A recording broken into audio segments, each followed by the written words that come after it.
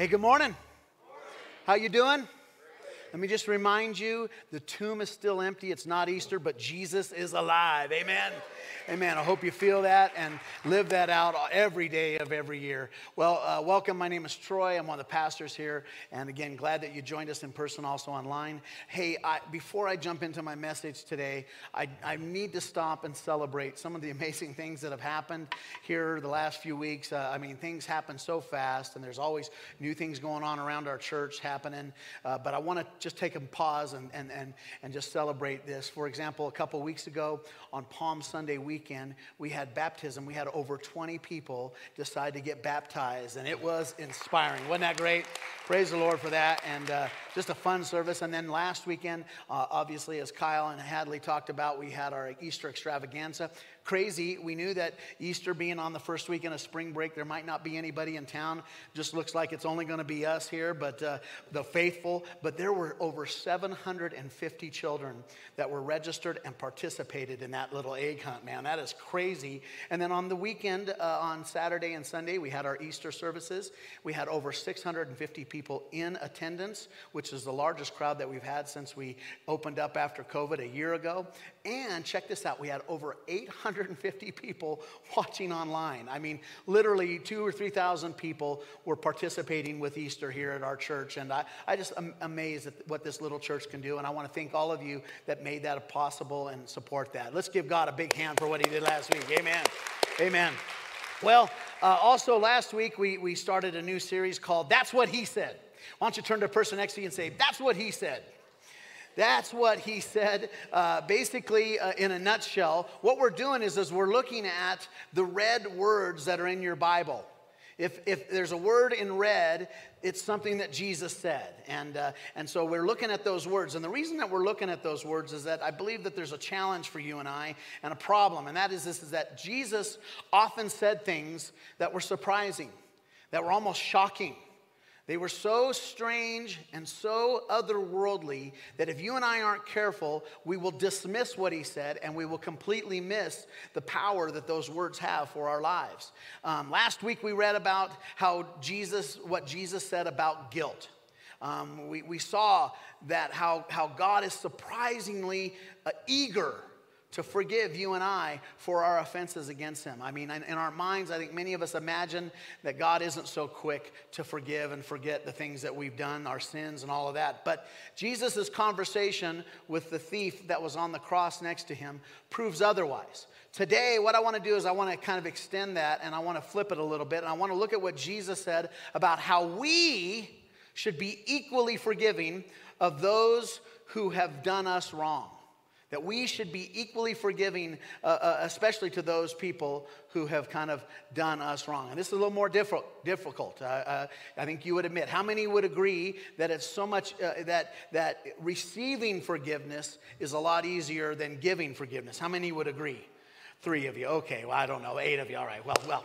But it is, and it's hard. And yet, as hard as that process may seem to you and I, Jesus would say that forgiving others may be the best thing that we can do for ourselves.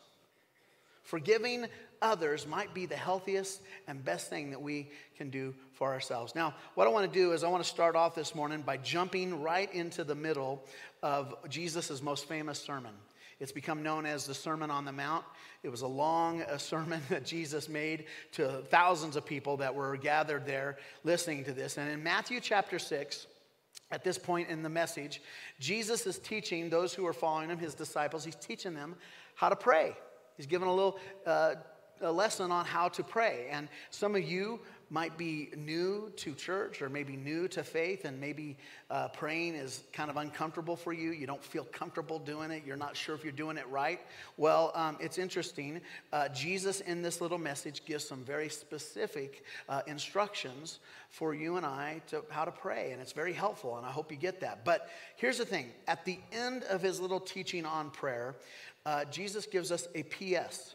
He gives us a postscript on forgiveness and how important it is for our lives. And so don't miss this. Here we go. In verse 9 of Matthew chapter 6, Jesus says this. This then is how you should pray. And he goes into it. Many of you are familiar. He starts off by saying, Our Father. Everybody say, Our Father. Our Father in heaven, hallowed be your name. Your kingdom come, not my kingdom, but your kingdom come. Your will be done on earth just as it is in heaven. Give us today our daily bread. And then what Jesus says next, let me tell you, before I read you what he said in real life, what he really said, let me tell you what he didn't say. Jesus didn't say, give us today our daily bread and forgive us our debts as we hold grudges against those who have hurt us. He didn't say that. He didn't say, I will forgive you, but you don't have to forgive her or him or them. No. Jesus didn't say those things. Instead, Jesus, what he said in verse 12 was this: and forgive us our debts as we also have forgiven our debtors. In other words, there's an assumption that you and I will, of course, forgive those who have done us wrong. That's tough.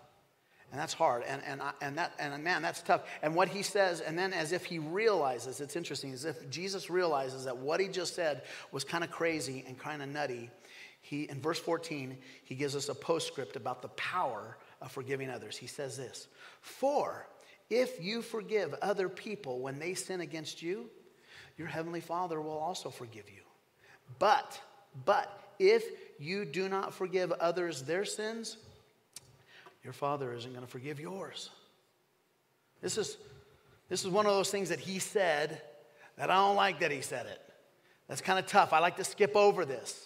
But I want to read that again to you and let this settle in on your heart and your mind and think about where you are right now with other people. He says this: if you forgive others when they sin against you, your heavenly Father will forgive you. But if you do not forgive others their sins, your Father will not forgive yours. Wow. It's weird.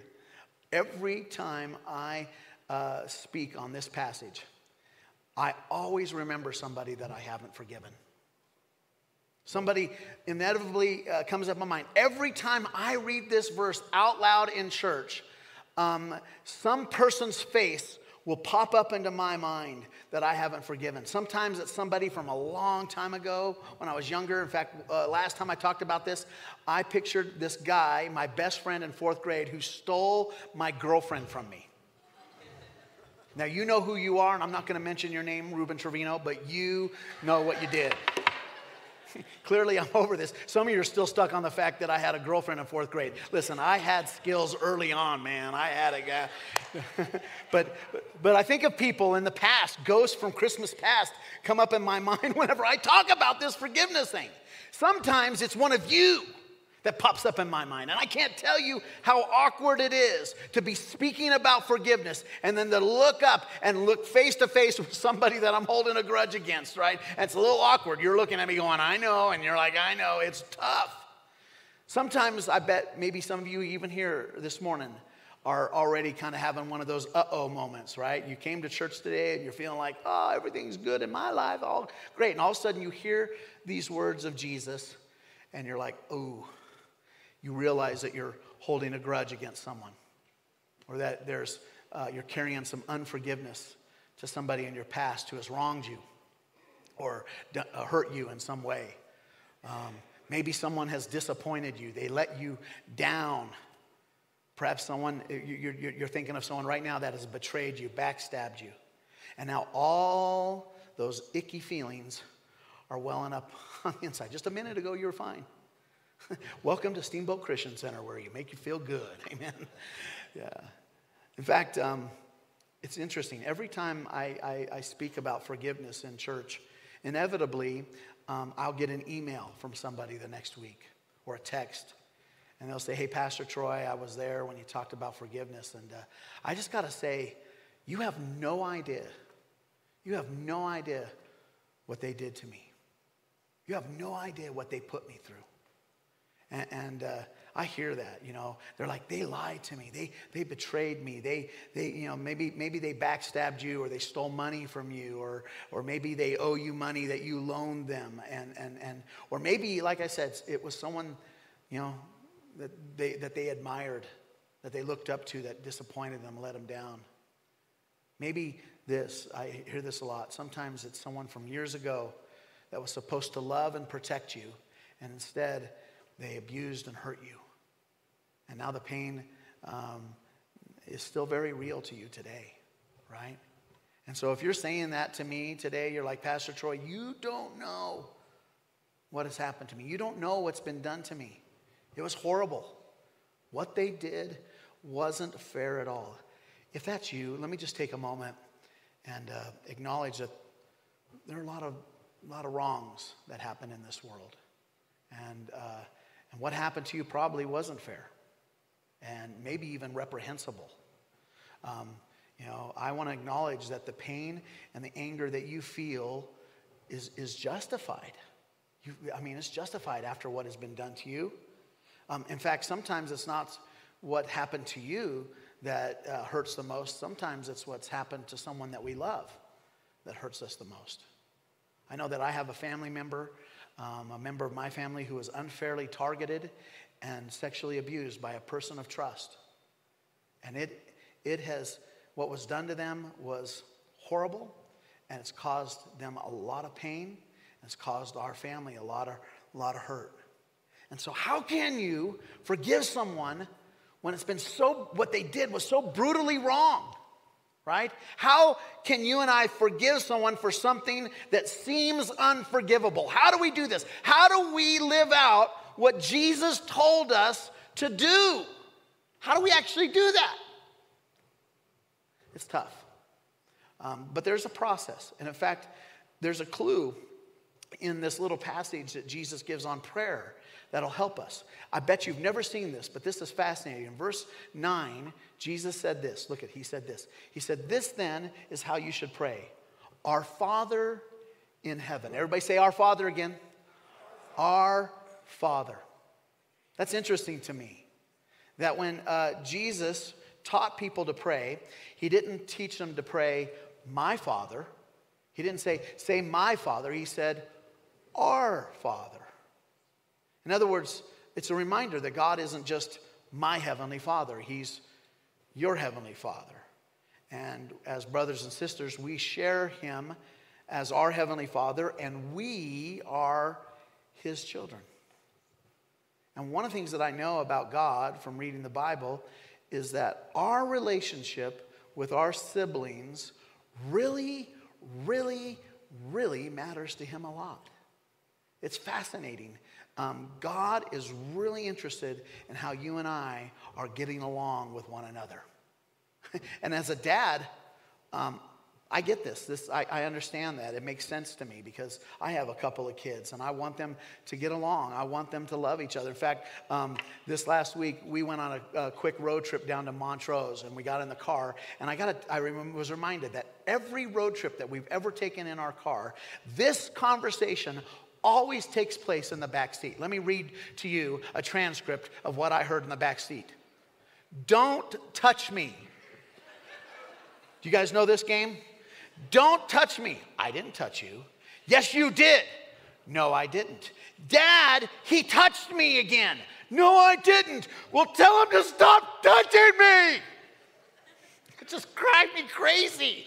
Like there's this massive injury that's been done in our back seat. This touching has hurt someone. I feel like a referee at a soccer game where one player bumps into the other and the guy falls down like he's been hit by a train. You know what I'm talking about? Like, oh my gosh, this is a little over the top. But this happens every time we go on the road. And man, of course, I lose my temper. I freak out on it, and I say some of the same annoying things that my father said to me and my brother when we were in the back seat. He's like, "If you guys don't stop it, I'm going to pull over and I'm going to touch both of you." It's just crazy. And Julie, I just look at you, and it just ruins the trip. The point I'm trying to make is that there's nothing that breaks the heart of a parent more than when their children don't get along.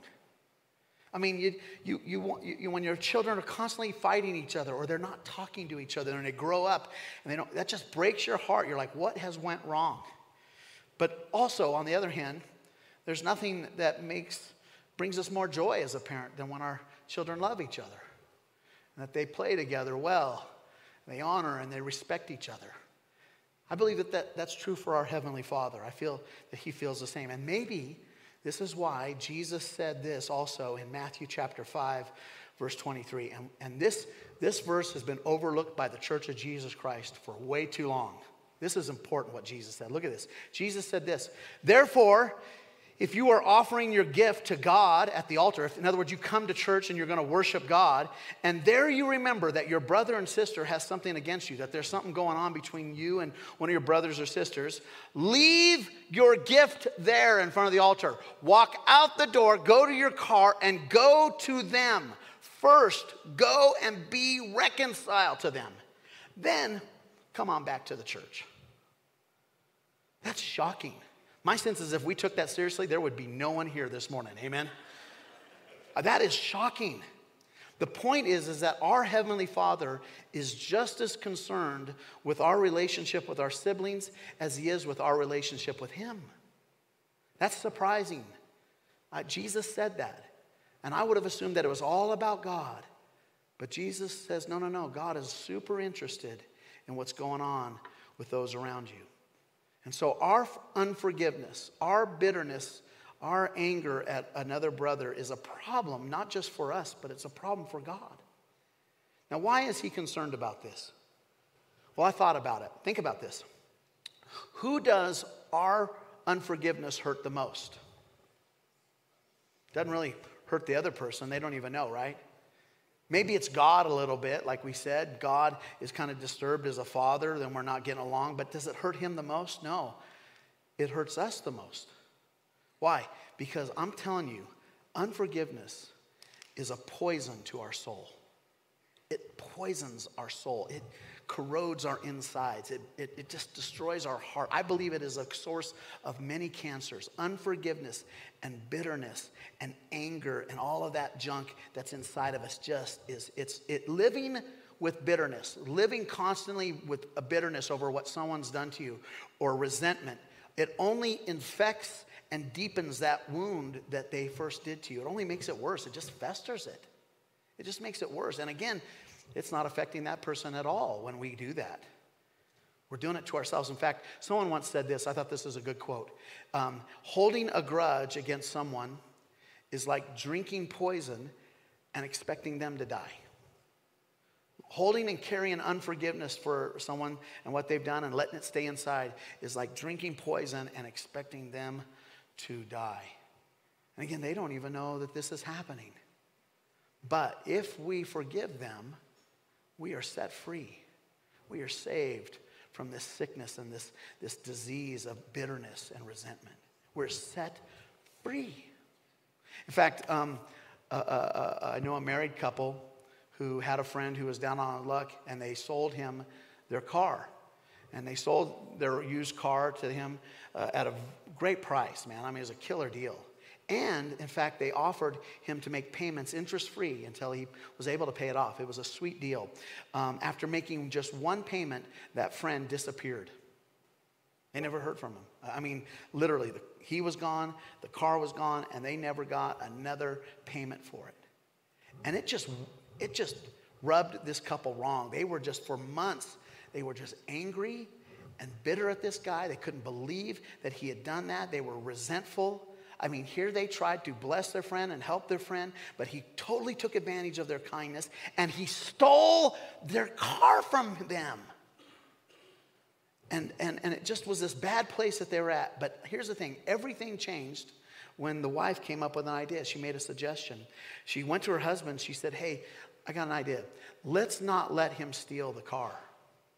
The husband's like, what do you mean? She's like, yeah, let's not let him steal the car. Let's instead give him the car. It's just a little shift in perspective. Let's just decide in our hearts that we are going to forgive him and that we have just given him the car. Instead of having this bitterness and poisoning our souls with unforgiveness and anger and frustration of what he's done, let's just say that we've given him the car. And I thought, what a brilliant idea. Of course, that didn't affect their friend at all. He was just driving around the car for free anyway. It didn't make a difference to him. But it totally set them free from those yucky feelings and that cloud that just follows them around of bitterness and resentment. Now, man, and that's just a mindset change. It's funny, the husband said that one day he ran into that old friend at a Burger King. He looked up and they locked eyes across the room in Burger King. And the husband began to walk to him, and the guy ran out the door and ran down the street. And the husband was like, I wasn't trying to fight him or confront him. I just wanted to go and tell him, hey, all is forgiven. We decided to give you the car. No big deal. But he never got a chance. Here's my point, though. Some of us, because of what has been done to us, are living in a prison of offense. We're literally locked in a prison cell. We're walking around in a prison cell of forgiveness. And here's the thing. The only key, the only way to get free of that is forgiveness, is to forgive them. Even if God came down and wiped them out, that doesn't totally make you feel better. There's still going to be a bitterness about what had happened to you and the pain. And so we got to forgive them. And now some of you might say, I'm not there yet. I cannot forgive them. You ever been there where you want to forgive? And Peter was there. He's like, Jesus, how many times should we forgive someone who's done us wrong? 7 times? Jesus like, no, 7 times. There's just this point of, I'm just not ready to forgive. I have a friend that just went through a disastrous breakup.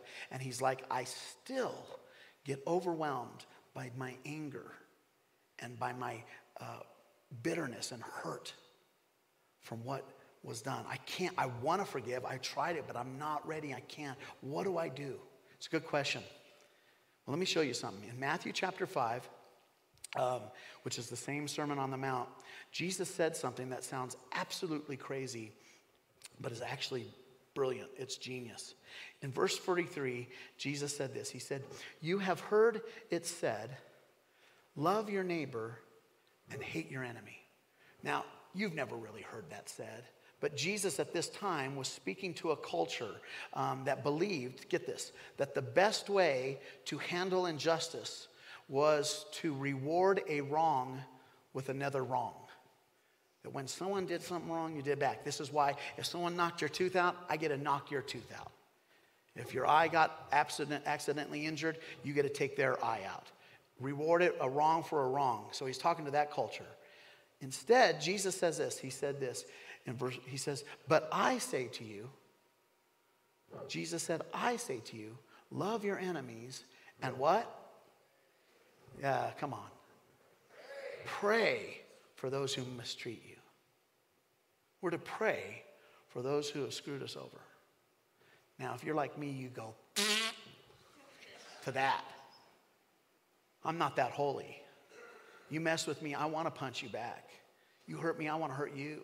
You hurt my family, I want to hurt you. But I want to pray for you. Pray for you. That sounds crazy. Some of you are hearing that. But according to Jesus, when you and I have bitterness and unforgiveness and anger and hurt in our heart from someone and what they've done to us, we are to pray for them. We should pray for them. And again, I'm like you. I'm like, I don't feel like praying for them right now. And I understand that. In fact, the problem with that is that if you and I waited till we felt like doing what Jesus told us to do, we'd probably never do anything that Jesus told us to do. Because some of the things he asked us to do are hard. And so some of you are like, okay, I'll pray for them. But what do I pray for them for? What should I pray for? How do I do that? Well, that's a good question. And here's what I would suggest. Maybe at first, tomorrow morning, you wake up and you pray this prayer. God, get them. Get them for what they've done to me. Now, I admit that that's not probably a good, righteous prayer, but you got to start somewhere. If you're not ready, just go, God, get them. But here's what will happen. Here's what will happen is that little by little, over time, as you pray, you'll begin to realize this truth, that hurting people hurt people. That's what they do. They're good at it. People have been hurt and been damaged and have hurt themselves. They just have a knack for hurting other people. And the more you think about that, the more you realize, you know what, maybe your prayers will start to change a little bit. You'll think differently about that person. Maybe slowly over time, you'll begin to pray this prayer. Instead of God, get them, you'll go, God, change them. Change her. Or maybe this one, God, help them. Help her. Help her find you. Help her to find Jesus. Help her to find healing. Help her to find forgiveness for the things that she's done. My point is that little by little, as you pray, your heart will be softened. I'm telling you, here's what I found about praying for people who have hurt me. And that is this, is that your prayers may or may not change others, but they always change you. My prayers for you are kind of effective. But when I pray for you, God gets out of me what he wants. My heart is softened. My heart is changed. I begin to see the world from his point of view rather than just from my limited point of view. Jesus said, you have heard it said, hate your enemies. But I say to you, pray for those who mistreat you. So the point is that prayer is just a good place to start. It's not the end, but it's a good place to start that healing. So then you're like, well, what do I do next? Well, here's what happens. As God works on your heart, eventually you'll begin to remember some things. And one of the things that you'll remember as you pray for someone that has hurt you and as you pray the ability to forgive them is that you'll begin to remember that God has forgiven you. And then you'll go, oh, God, with God's help, maybe I can choose to forgive them. Some of you are like, choose? Yeah, forgiveness is a choice. It's like any other spiritual discipline. It doesn't come naturally. You have to make a choice to forgive. In fact, it's interesting. One of the things that I love about the Greek word for forgive is that it literally means to hurl away. The original word in Greek for forgive is to hurl away. Like I picture an Olympic athlete taking a discus and spinning around 3 or 4 times and then hurling that offense away. So forgiveness isn't sweeping away. It's not sweeping what you did under the rug and acting like it never happened. No. It is literally throwing it out of your life. It's not pretending as if something didn't happen. We're not doing that. We're not make-believe that what you did didn't really happen. Instead, it is choosing to hurl the poison as far away from your life as you can possibly throw it. That's forgiveness. To throw it away and to leave it there and let it go forever. Again, some of you are like, well, how do you do that? And that's hard. I get it. But Paul gives us a clue in Colossians chapter 3. And this is huge. Listen to what Paul says in verse 13. He says, bear with each other and forgive one another. Again, the church, we have to be experts at this forgiveness thing. He says, bear with each other and forgive one another if any of you has a grievance against someone. But here's the key. Forgive just as the Lord forgave you. How do we forgive when we've been hurt by somebody? How do we forgive when we've been betrayed? How do we forgive when every bit of trust has been ripped out of our heart? How do we do that? We forgive just as God has forgiven us. In the same way that our Heavenly Father has graciously and generously forgiven us, we must forgive those who have hurt us.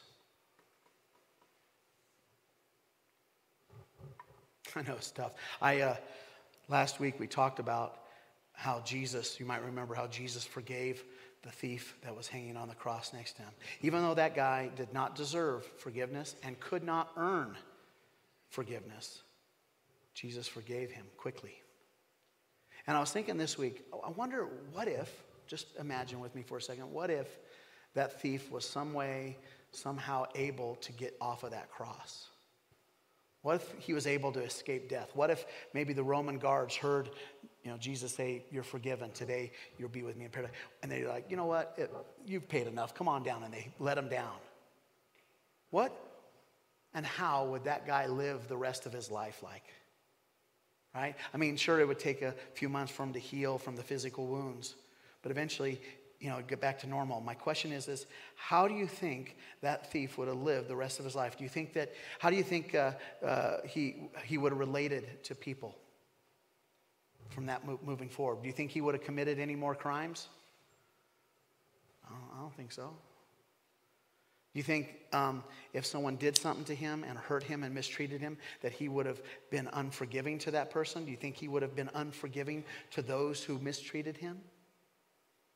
I don't think so. I think, in fact, I imagine that as soon as the temptation in his mind to hold someone, to hold a grudge against someone that had done him wrong, hit him, as soon as that temptation hit him, that he would maybe remember the day he was hanging on a cross for his crimes and how quickly Jesus forgave him for everything he ever did.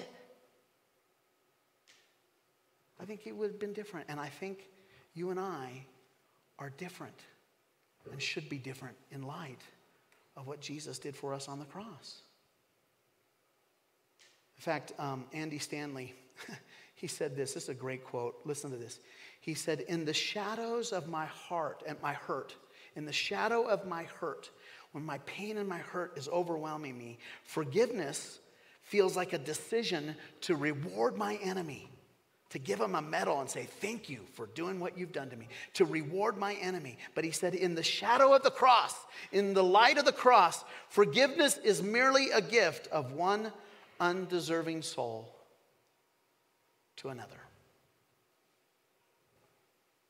When you and I remember all that Jesus did for us on the cross, we can't help but want to extend the same grace to someone else.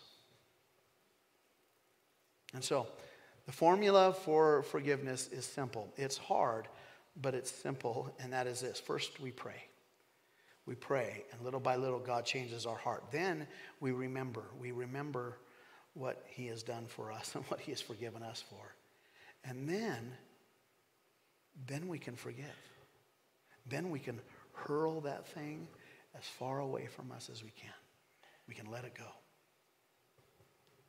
And so this morning, with that in mind, I want to do all three of those things while we take communion. It's been a while since we celebrated communion together. I want us to pray, I want us to remember, and I want us to seek forgiveness and to give forgiveness. And maybe you're new again to church and you're not sure what this communion thing is. Let me just say this to you. You might remember on the night before Jesus was arrested, on the night that Jesus was arrested, he had a last meal, at his last meal with his disciples. He took a loaf of bread and he picked that bread up and he broke it. And he turned to his disciples and said, this bread is like my body.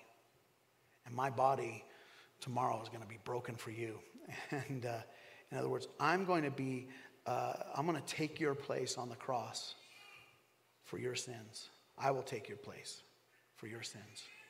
And then he took a cup and he said, hey, this cup represents a new covenant. The new deal between God and man. The old deal is that you had to be perfect, had to follow the 10 commandments, do everything right, and maybe you'd get in. The new deal is that my blood is going to pay the price to make you right with God. That God will become your heavenly Father and that you can become his children. And we understand that, and Jesus, like, you can't deserve this. You don't deserve it, and you can't earn it. There's nothing you can do. It is my gift to you. But all I ask in return is this, is that you pass it on. That you forgive others, just as God has forgiven you. And so that's what we're going to do this morning. And I want to invite you. We're an open communion church. We have 4 or 5 stations, and you can take communion if you'd like and to come celebrate this. And I encourage you to pray and to remember what God has done for you. I also encourage you to confess your sins. It's a good time to do inventory and go, I'm sorry, and to clean the slate, to remind yourself that God has paid the price and that you can be forgiven. But listen to me. This morning as you come to, the altar, if you remember that you have something against someone, you remember that there's something, I want to encourage you to hurl that bitterness and that unforgiveness away. Forgive them just as God has forgiven you. And my friend, you will walk out of here in freedom. Walk out of that prison cell of unforgiveness. Amen? Let me pray and I'll let you come forward. Father, I pray this morning for miraculous healings and restorations. Give each one of us the grace to forgive and release those who are holding us captive through our own bitterness. Help us, God. Help us to forgive so that we also may be forgiven. Today, we remind ourselves of what Jesus did for us. He died so that we can walk free. And so today, we choose to die to our need to see our enemies pay for what they've done. We internalize what Christ did for us, and we make the choice to do the same for those who have hurt us, who have wronged us, and who have betrayed us. And so I pray, God, that you would set every one of us free. Help us to forgive. Help us to hurl that poison far away and to walk in your freedom and to walk in your grace and to walk in your forgiveness. We thank you for that. In Jesus' name I pray.